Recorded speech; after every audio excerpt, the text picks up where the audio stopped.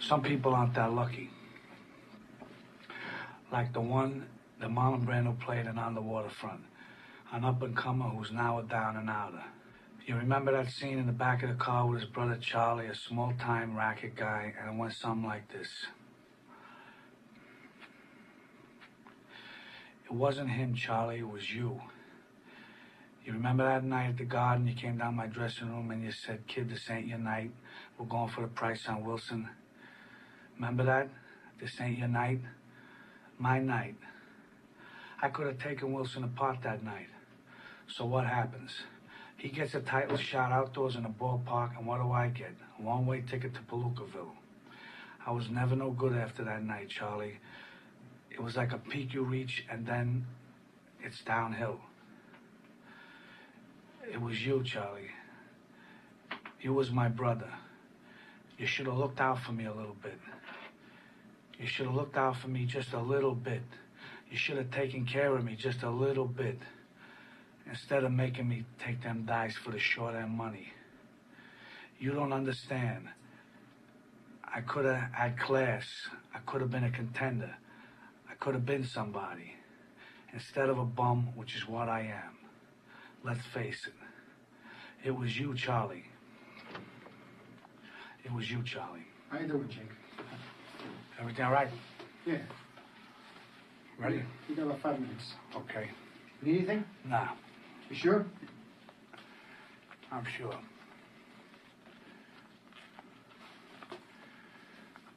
A lot of people out there. Yeah, it's crowded.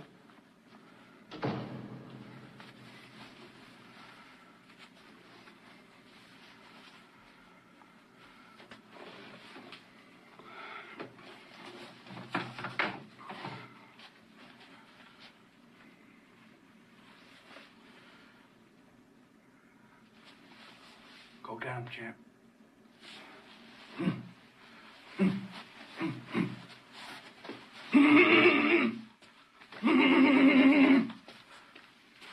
I'm the boss, I'm the boss, I'm the boss, I'm the boss, I'm the boss.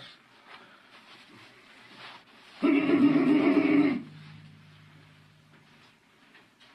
the boss, I'm the boss, I'm the boss, I'm the boss, I'm the boss, I'm the boss.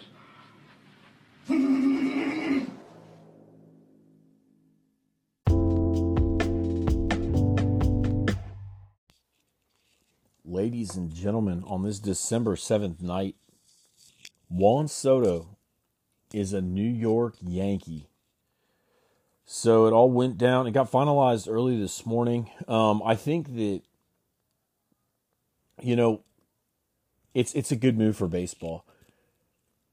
It's funny because I think a lot of people hate on the Yankees. My attitude on them has always been that I think baseball is bigger when the Yankees are playing like a big stack poker player, right? When they're in the playoffs, either you love them or you love rooting against them, and it magnifies the sport in a way that just other teams can't. I think even more than the Red Sox. I mean, it's like you love to play the Yankees. You love to see them. If it's not your team, you love to at least turn it on and just see that they're relevant, see what's going on. They're a lightning rod for the sport. So for them to land this player in the details of the deal, Yankees got Soto and Trent Grisham. At one time, it was rumored to be Jake Cronenworth. So I thought Cronenworth as a Yankee would have been a pretty good get. Grisham's a hell of a get to be.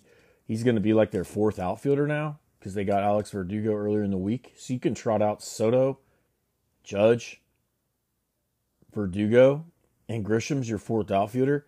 And here's what they gave up. Michael King, who I'm very high on, Drew Thorpe, Randy Vasquez, Johnny Brito, and Kyle Higashioka. I mean,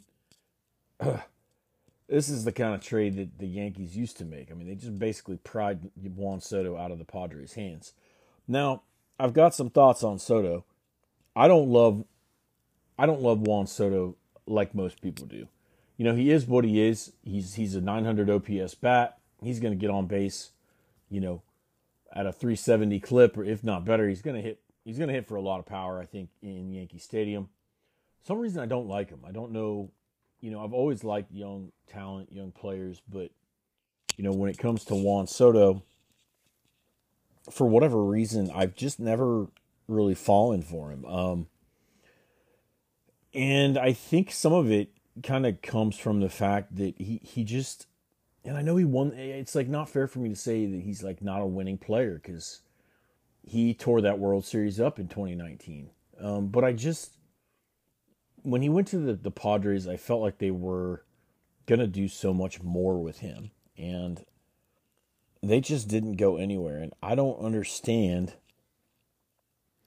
It's like I feel like he's a money-hungry guy that you can't really depend on to put a team on his back. And I don't know. It's not like it's not like a report's ever broken that he's a bad character guy or anything like that. And then he went through a slump this year when he was, everybody was calling him Juan Soto. I'm just not high on him. Something about him. I mean, he's going to obviously be a monster for the Yankees, but it's it's going to be interesting, and they're not done either. So they might get that Japanese import pitcher. What is it, Shobu? They call him. And if they do that, I think you're looking at a team that could easily be the best in the AL next year. I think Yankees fans should be extremely happy with what they came away with. And, there's, if you've got an MLB The Show team that is, seeming like the Miami Heat back when they pulled off the LeBron James, Chris Bosh moves. I remember everybody wanted to be them on NBA 2K. It was like the first, wow, super team. That's kind of how this feels to me. I think I think the Yankees are a super team again.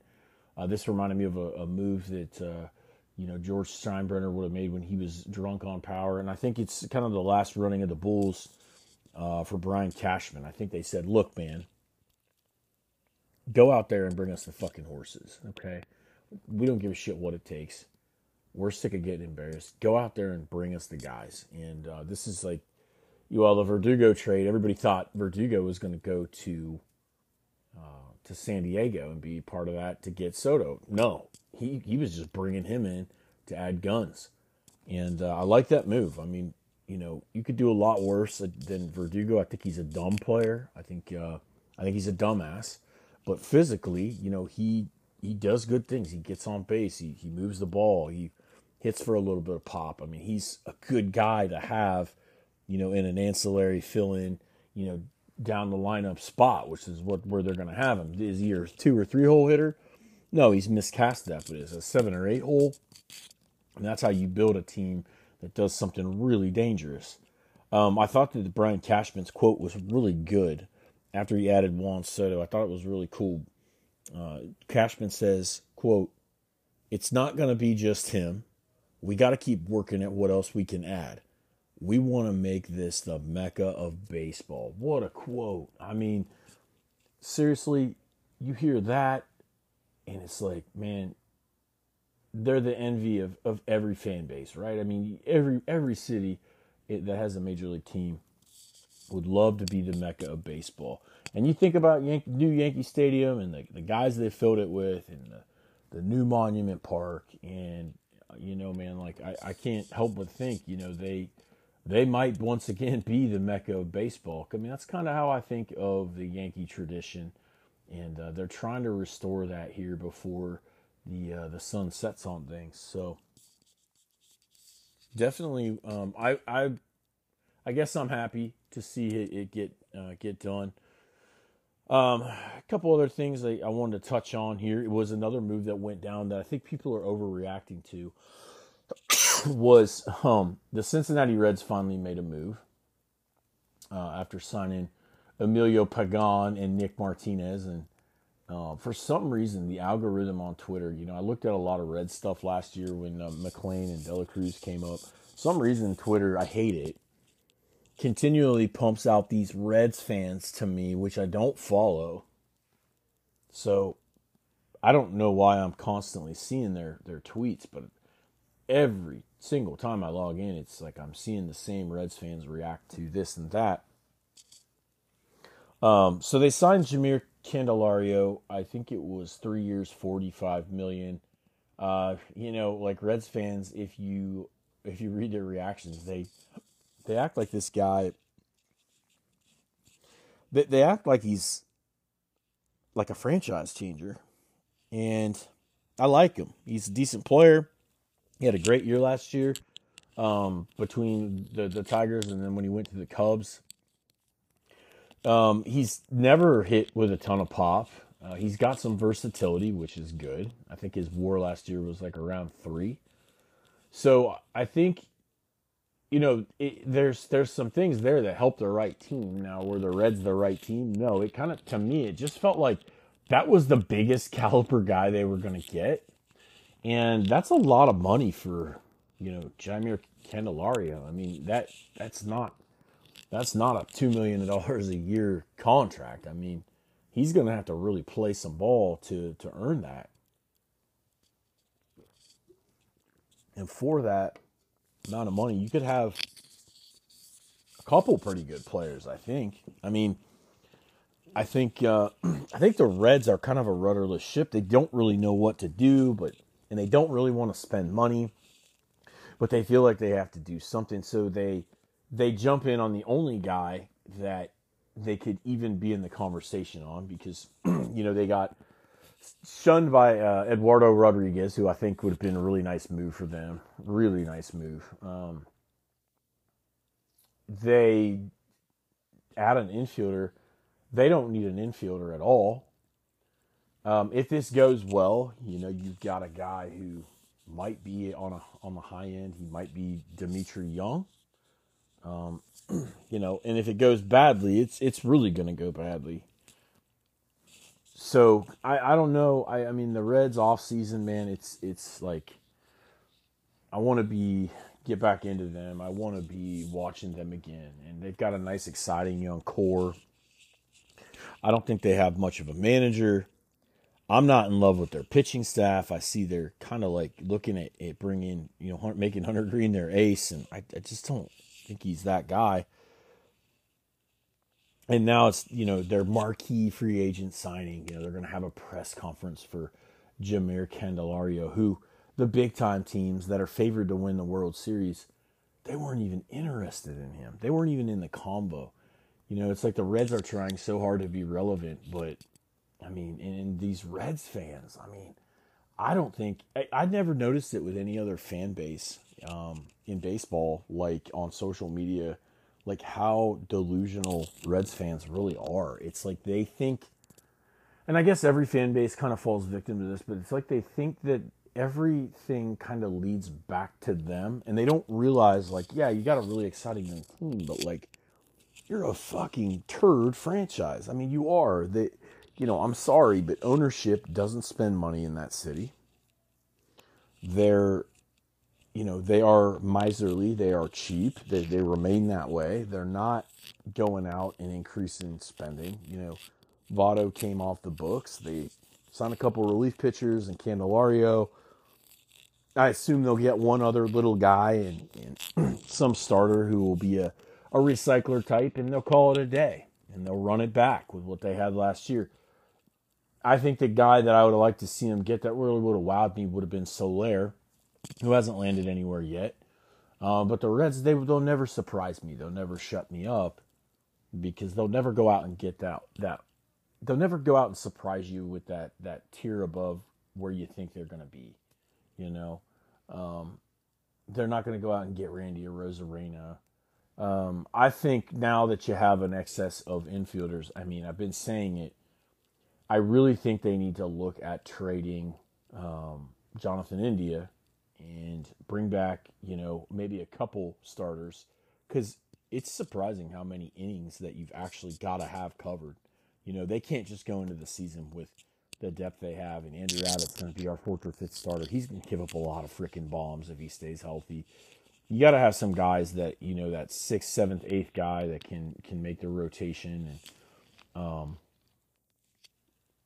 I really think that, the Reds could have gone about this differently and really went out and made a statement and put some nice veterans beyond what they did Like, do all this and then, like, double that. Like, bring in Soler and then bring in, like, one of the starting pitchers that the Cardinals signed. That's going to work out so well for the Cardinals. Bring in one of those guys and then sign another reliever. Sign another really good reliever. I think the Angels just picked off, I forget the guy's name from Toronto, but,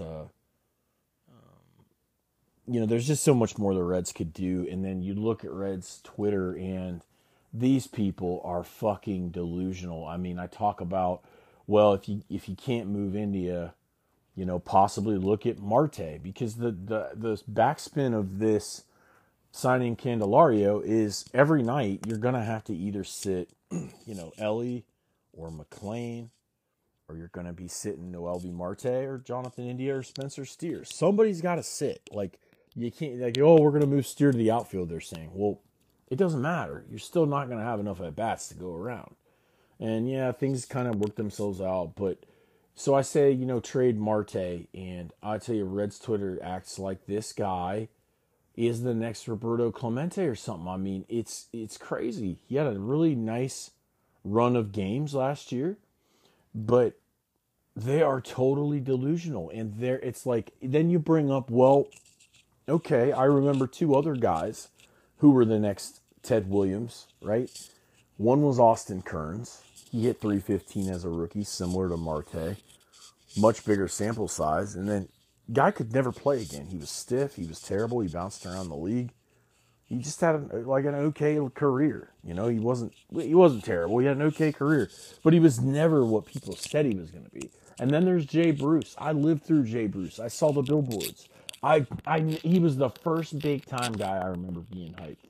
Like, before Bryce Harper. Like, Jay Bruce was the number one prospect. Baseball America. They said, man, wait till you see this guy. And this was before the minor league highlights were all over. And they were like, wait till you see this guy. He homers every night in the minor leagues.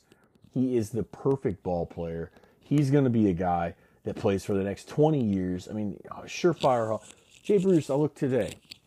He won a couple Silver Sluggers. He had a really good career, by the way. He hit like 312 homers. He had a really good career, okay? 3 All-Star appearances. One of which was the year the Reds traded him because they're cheap. And he was starting to get expensive. The other thing is, as good, Bruce was, think about how he was hyped, right? And I've got Marte a tick below him. I don't have Marte even having the kind of career he had. So if you look at that, you know what? You've got a guy that's going to hit in his peak years with a pretty good glove. He's going to hit 20 homers, 25 in that park. He's going to drive in 80. He might hit around 300. Might steal 15 bases. I mean, that's a pretty good ball player, right? It's a pretty good ball player. He might be an all-star. He might not. Fringe. But these Reds fans, man, I mean, they act like he's the face of the franchise. And I'm telling you right now, there's no way he's that. I want to wrap things up with, I've been watching the NBA in-season tournament, and I actually feel embarrassed. Aside from betting purposes, I actually feel embarrassed how much I've actually kind of liked it in a weird way. It's kind of like, I don't know, it's like a car crash. Like, you can't really look away from it. The cotton candy colored courts and just the whole, I don't know, the whole ambiance of it is like kind of odd. Even these semifinals games have a little bit of an NCAA Final Four feel to it. It's so weird that it's such a weird thing to watch. It actually made me turn it on. But it got me thinking, it has created interest and broken up the monotony in NBA regular season basketball. And so for that, I commend the NBA, who, I've ripped on this podcast. They basically, I don't think, do anything right. But I think they did a good move here. And so I'm wondering now, for a traditionalist, I actually think baseball should do something like the NBA in-season tournament. There's easy ways to go about it.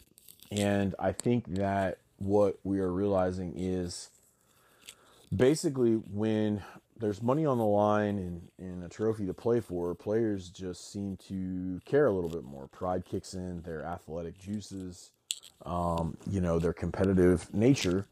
And I do think baseball should look to do something like this, where they make maybe weekend series, make it a tournament style. Somebody smarter than me is going to have to figure out how you do the scheduling, but they should set it up to where, okay, the first 8 weekend series of the year, whoever takes, 2 out of 3 advances, right, in this MLB regular season tournament. And I think that it could create a lot of interest. And I know there's a lot of purists out there, and I'm okay if they don't do it, but I don't think it'd be a bad idea. I think that there's creative ways to go about it, where you could make baseball a little bit more interesting for certain segments of people. And that's always something that I'm thinking about. What would I do? I don't think this is. I remember the first time I heard about the NBA in season tournament. I think it was like Thanksgiving 2019 that I was hearing the NBA kicking it around, and I was like, how the hell are they going to do this? Now I'm sitting here tonight watching the the semifinal games that are in Vegas. I mean, it's as bad as I want to make fun of it, like I always make fun of the NBA. I mean, it's really pretty cool. I'm trying to think. That's pretty much all I've got for tonight. So I hope everybody's getting ready to have a blessed weekend, and appreciate you tuning in to my thoughts.